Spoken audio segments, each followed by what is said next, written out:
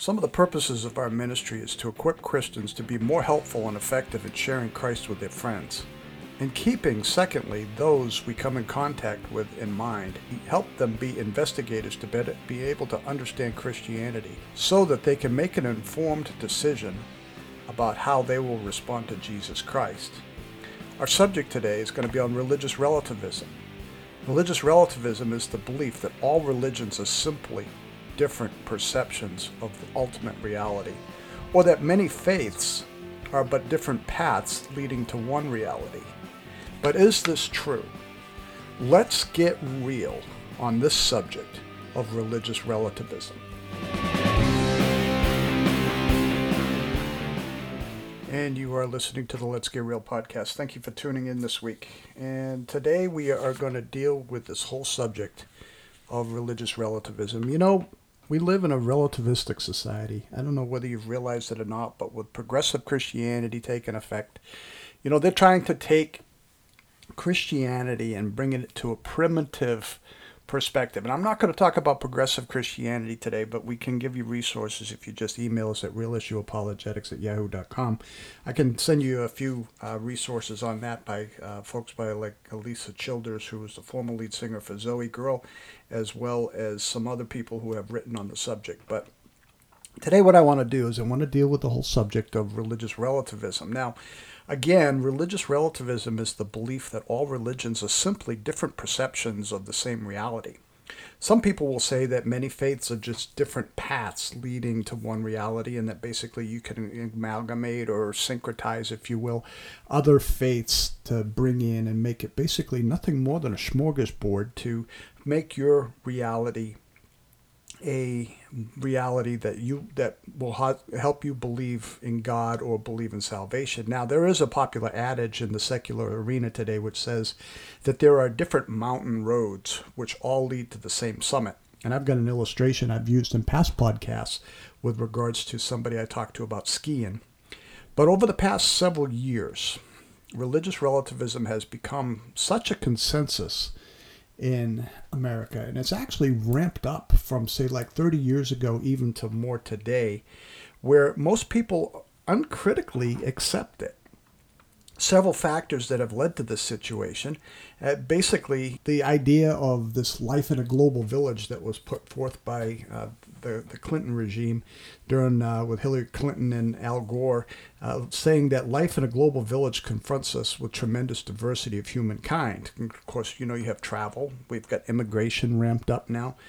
And I'm not against immigration so long as it's done legally, but please understand it has to go through the legal channels of our culture and not just basically all y'all come and then basically expect all the rights and privileges of American citizens. I'm not going to chase that rabbit any further than that. But, you know, when you take travel and immigration and communications and technology with the internet going on the way that it's going and everything, the world has become a whole lot more smaller. In fact, it's actually shrunk down, as Marshall McLuhan has predicted. Now, we can no longer live our lives in contact only with people who look like and live like and believe as we do. Now, this fact has actually influenced most Americans to unconsciously accept a new definition of appropriate diversity that lumps together two different matters of culture. And when you deal with food and dress and music and language, in which acceptance of diversity, in this case, in this context, it is appropriate. You know, there's nothing wrong with having kosher tacos or going to a Mexican food restaurant and having kosher tacos. I mean, I like different types of food. I love Indian food. I love Oriental food. I love Mexican food. I love Romanian food. I've been over to the Republic of Moldova. I love that food over there. You know, I'm just a connoisseur of just good foreign cooking. But, you know, when you deal with matters of truth, it becomes a totally different perspective. You know, we deal with the law of non-contradiction, which says that you can't have a statement that's both true and false at the same time. You can't do this also in religion. When you deal with it from the perspective of religion, you end up with a mess.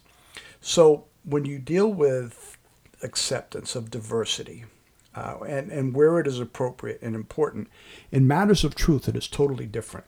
When you deal with religious belief or morality, which the acceptance of diversity is much more problematic, as we'll see in our show today.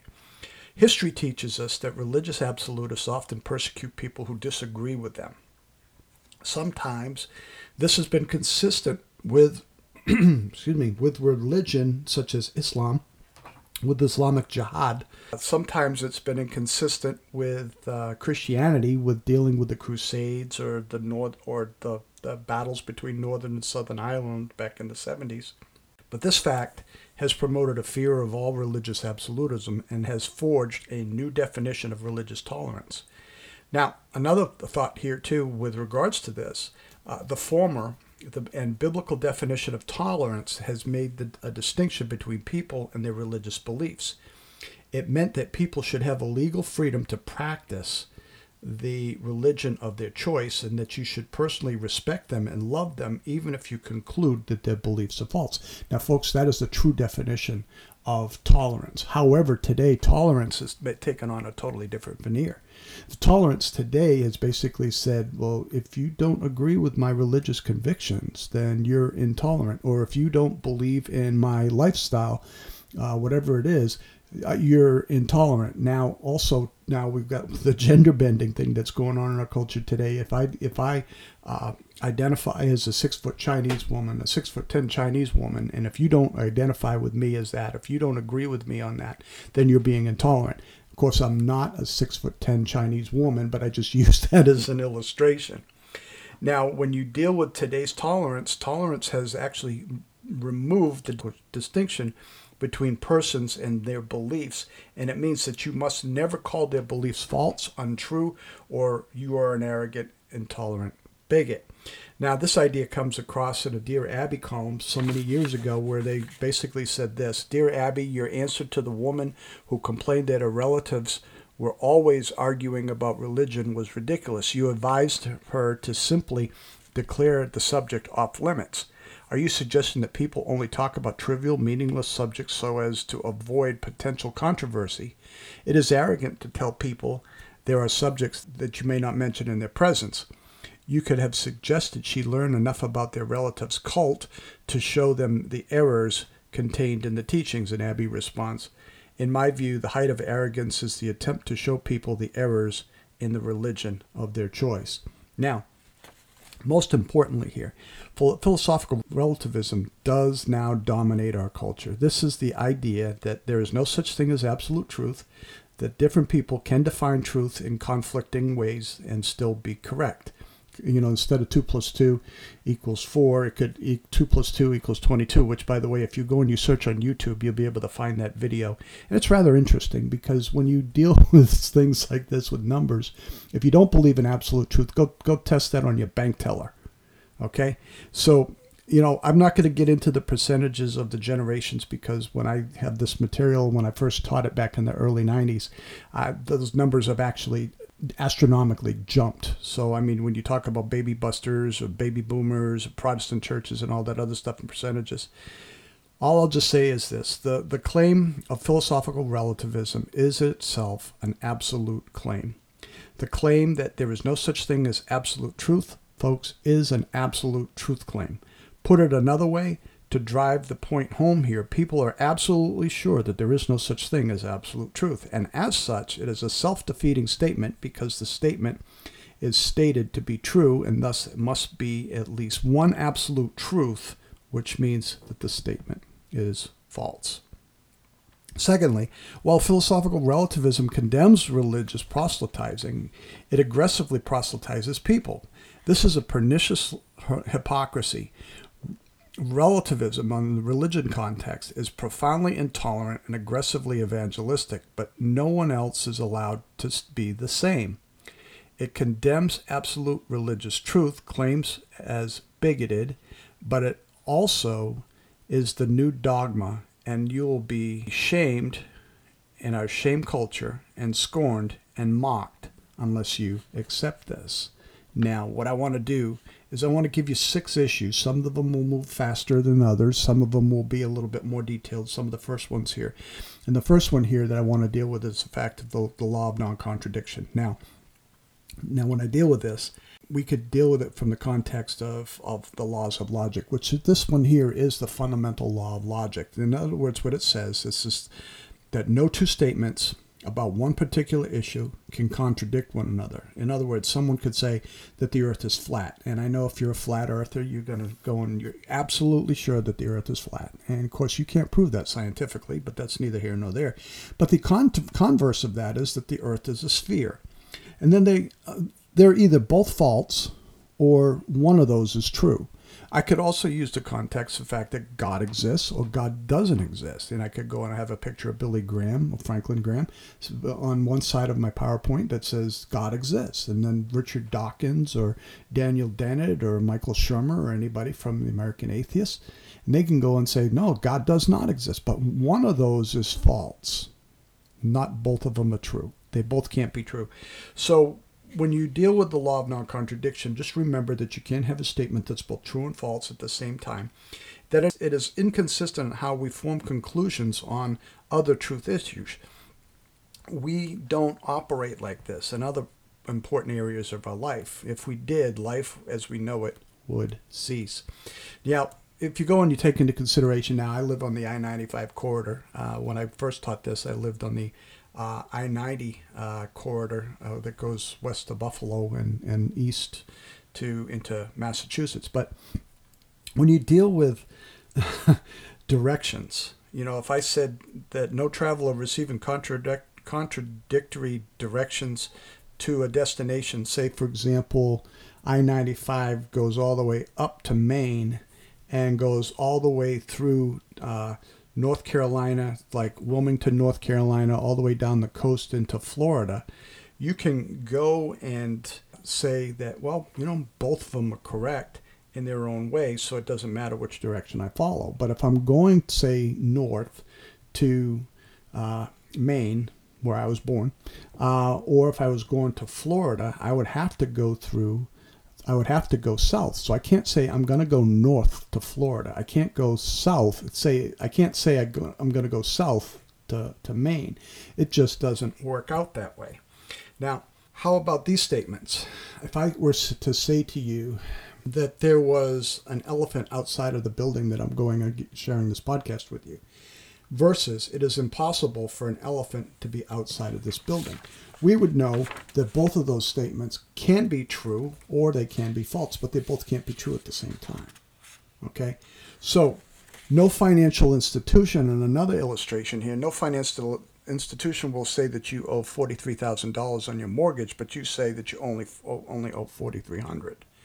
Both are true. Would you want to work for that banker? And my answer would be no. No mathematician or engineer would say 8 plus 32 equals 40 or 8 plus 2 equals 53. Both answers are fine with me. Of course, we know that only 8 plus 32 equals 40. Would you trust that mathematician? Would you trust that engineer if that were the case? So why is it that we reject such thinking in other areas of our life but accept them when it comes to matters of religious truth? Through the truth in religious claims, they may be more difficult to determine, but folks, the law of non-contradiction still applies. We have truth claims that must be logically consistent, empirically adequate, and experientially relevant, according to my mentor, Ravi Zacharias. And so, while all religions are superficial similarities, Webster's Dictionary says the service and adoration of God, or God expressed in forms of worship, folks, they make contradictory claims about the foundational issues. They make contradictory issues about who Jesus is, about what God is like and who God is, about salvation, how one can be right with this deity. They just don't say the same thing. And I've got a chart where I can go and I can put this, I put the link to this. I can go and I can share that with you so that you can be able to pull that as well. But see, Stephen Turner wrote a poem, I think, that sums up part of it. In part of his poem, he says this. He said, "We believe that all religions are basically the same. They all believe in love and goodness. They only differ in matters of creation, sin, heaven, hell, God, and salvation." This is a caricature of the facts. Hardly. No, this is not the caricature of reality, metaphysical and religious reality. This is not the caricature that we want to talk about today. So, when you deal with the fact of assurance of salvation, when you deal with the fact of the four questions of a worldview, origin, meaning, morality, and destiny, where do I come from? Why am I here? Where's the origin of right and wrong? And what is our destiny? All religions basically answer those questions differently, other than Christianity, which Christianity gives the most cohesive answers out of any of the religions that are out there. So when we deal with these religions, let me just summarize it this way. God can't be personal and impersonal at the same time. Salvation can't be conscious existence and personal annihilation at the same time. The way of salvation can't be a free gift of eternal life and a wage earned at the same time. So consider the conclusion of these two renowned scholars. J.N.D. Anderson states the following: the fact is that generalizations about religion are almost always misleading. Nothing could be further from the truth than the dictum, religion has not many voices, but only one. Even the most cursory examination of theology of these religions reveals far more contradiction than consensus. He wrote that in Christianity and the Witness of History in 1970. And then R.C. Zaehner, who said this: to maintain that all religions are paths leading to the same goal is, as so frequently done today, is to maintain something that is not true. The basic principles of East and West simply are not starting from the same premises. The only common ground of the function of religion is to provide release. There is no agreement at all as to what we must be released from. The great religions are talking at cross purposes. And of course, he wrote that in the book Zen, Drugs, and Mysticism, published in 1974. Therefore, the different mountain roads which all lead to the same summit analogy is simply not true. I've skied, and I know that the bunny slope, when I first started with my friend Bobby Patterson years ago, he said, Rob, let's go skiing. We both skated and played hockey. And he said to me, 3 times up the bunny slope and then straight to the top. Well, even the beginner slope or the intermediate slope does not go all the way to the top. Not even the expert slope goes all the way to the top. So I'll leave that right there because I have an illustration. I'm not sure I'll get at that in this show today. But let me get to the second point here. And these will move a whole lot quicker. Religious relativism, folks, personally, is dishonest. It necessitates a willful distortion of the different religions' truth claims. As I said about the chart, you deal with Hinduism, you deal with Baha'i, you deal with the New Age, you deal with all these other religions out there. They all come to different conclusions based on the 4 questions of a worldview of origin, meaning, morality, and destiny. Okay? So when you look into it, they are really saying Jesus lied, or he was basically mistaken. He is not the unique Savior of the world who died for the sins of humanity for those who would believe in him against the holy and righteous God. He is only one of many avatars, according to the Eastern religions, who realize his oneness with the quote-unquote all. Folks, this is a deliberate distortion of Jesus' claims when he said, I am the way, the truth, and the life, and no one comes to the Father but by me. Either he lied, he was mistaken, he was delusional, or he was Lord. So you can deal with C.S. Lewis's trilemma from that perspective there. But see, we can look at this and we can see just from the basic fundamentals of these religions that say they all say different stuff. Let me get to a third one here. No one really accepts all religions' views as basically true or valid. You just ask, and it doesn't matter who you ask. I mean, if you ask a Muslim, you ask a Jewish rabbi, if you ask a Christian, does your religion say the same thing as far as salvation for a Muslim? The Muslim would say absolutely not. A Mormon would say absolutely not. And of course, Mormonism is a cult of Christianity. But how many of you today are really prepared to say that Baalism is mandatory, with mandatory sacrifice, or African Islam with mandatory clitorectomy, or Australian Aboriginal animism with headhunting are valid religions. I'll just let that simmer there for just a moment. How open-minded would you be about your children converting to any of these religions? How many of you would be able to say with a clear conscience, I'm glad you found the religion that is right for you, or that it is, honestly, I don't, you could you could say, I just don't believe in any of them, or I haven't yet decided which one is true, and you'd be absolutely right.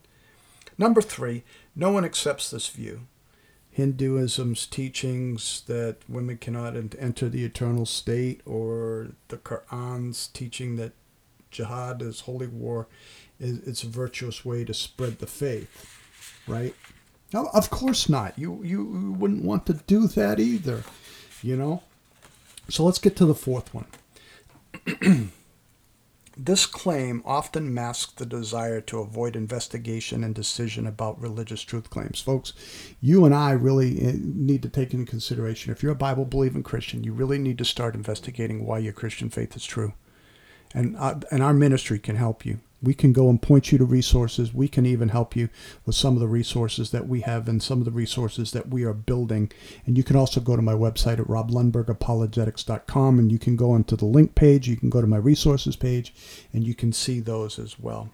I think it's time. I think it's maybe the most honest thing to admit for anybody who hasn't considered investigating their faith, that they just need to admit that they're apathetic to investigate and decide. But I want to be viewed by my peers as tolerant and enlightened. Jesus made a very intolerant, bigoted statement. I mentioned it earlier in our show today. He said, I am the way, the only way, the truth, the only truth, and the life. No one comes to the Father but by me. Oprah would have a hard time with that statement. And you can go onto a YouTube channel and just look up Jesus being the only way, and I think you'd be able to find that episode. And you should just look at her face and just see how she responded to when that believer went up to her and said, Jesus said, I am the way, the truth, and the life, and no one comes to the Father but by me. She says, how can he be the only way? Of course, she's now challenging Jesus' words. And folks, number 5, Jesus is upfront about the nature of truth and the necessity of choice. This is basically where I'm giving you a scriptural response to this, okay? He demands that you either accept him as his claims as absolute, or reject them as false. Folks, there is no middle ground. And folks, he did not leave it as far as to determine his truths. He left us to decide. Let me say this. He has given us a decision. But you can't go and say, I'm going to accept one and still accept it to get into heaven. If you look at John 3:16 through verse 18, if you look at John 3:16 through 18, it says, many of us know it. For God so loved the world, he gave his only begotten Son, that whoever believes in him should not perish but have eternal life. Now, we just stop there and we just look at that and we can say, oh yeah, I love that verse. But we've got to look at the rest of the context. Verse 17 says, for God did not send his Son into the world to judge the world, but the world should be saved through him. Verse 18 is often omitted as well whenever we quote that. Verse 18 says, he who believes in him is not judged. He who does not believe has been judged already, because he has not believed in the name of the only begotten Son of God.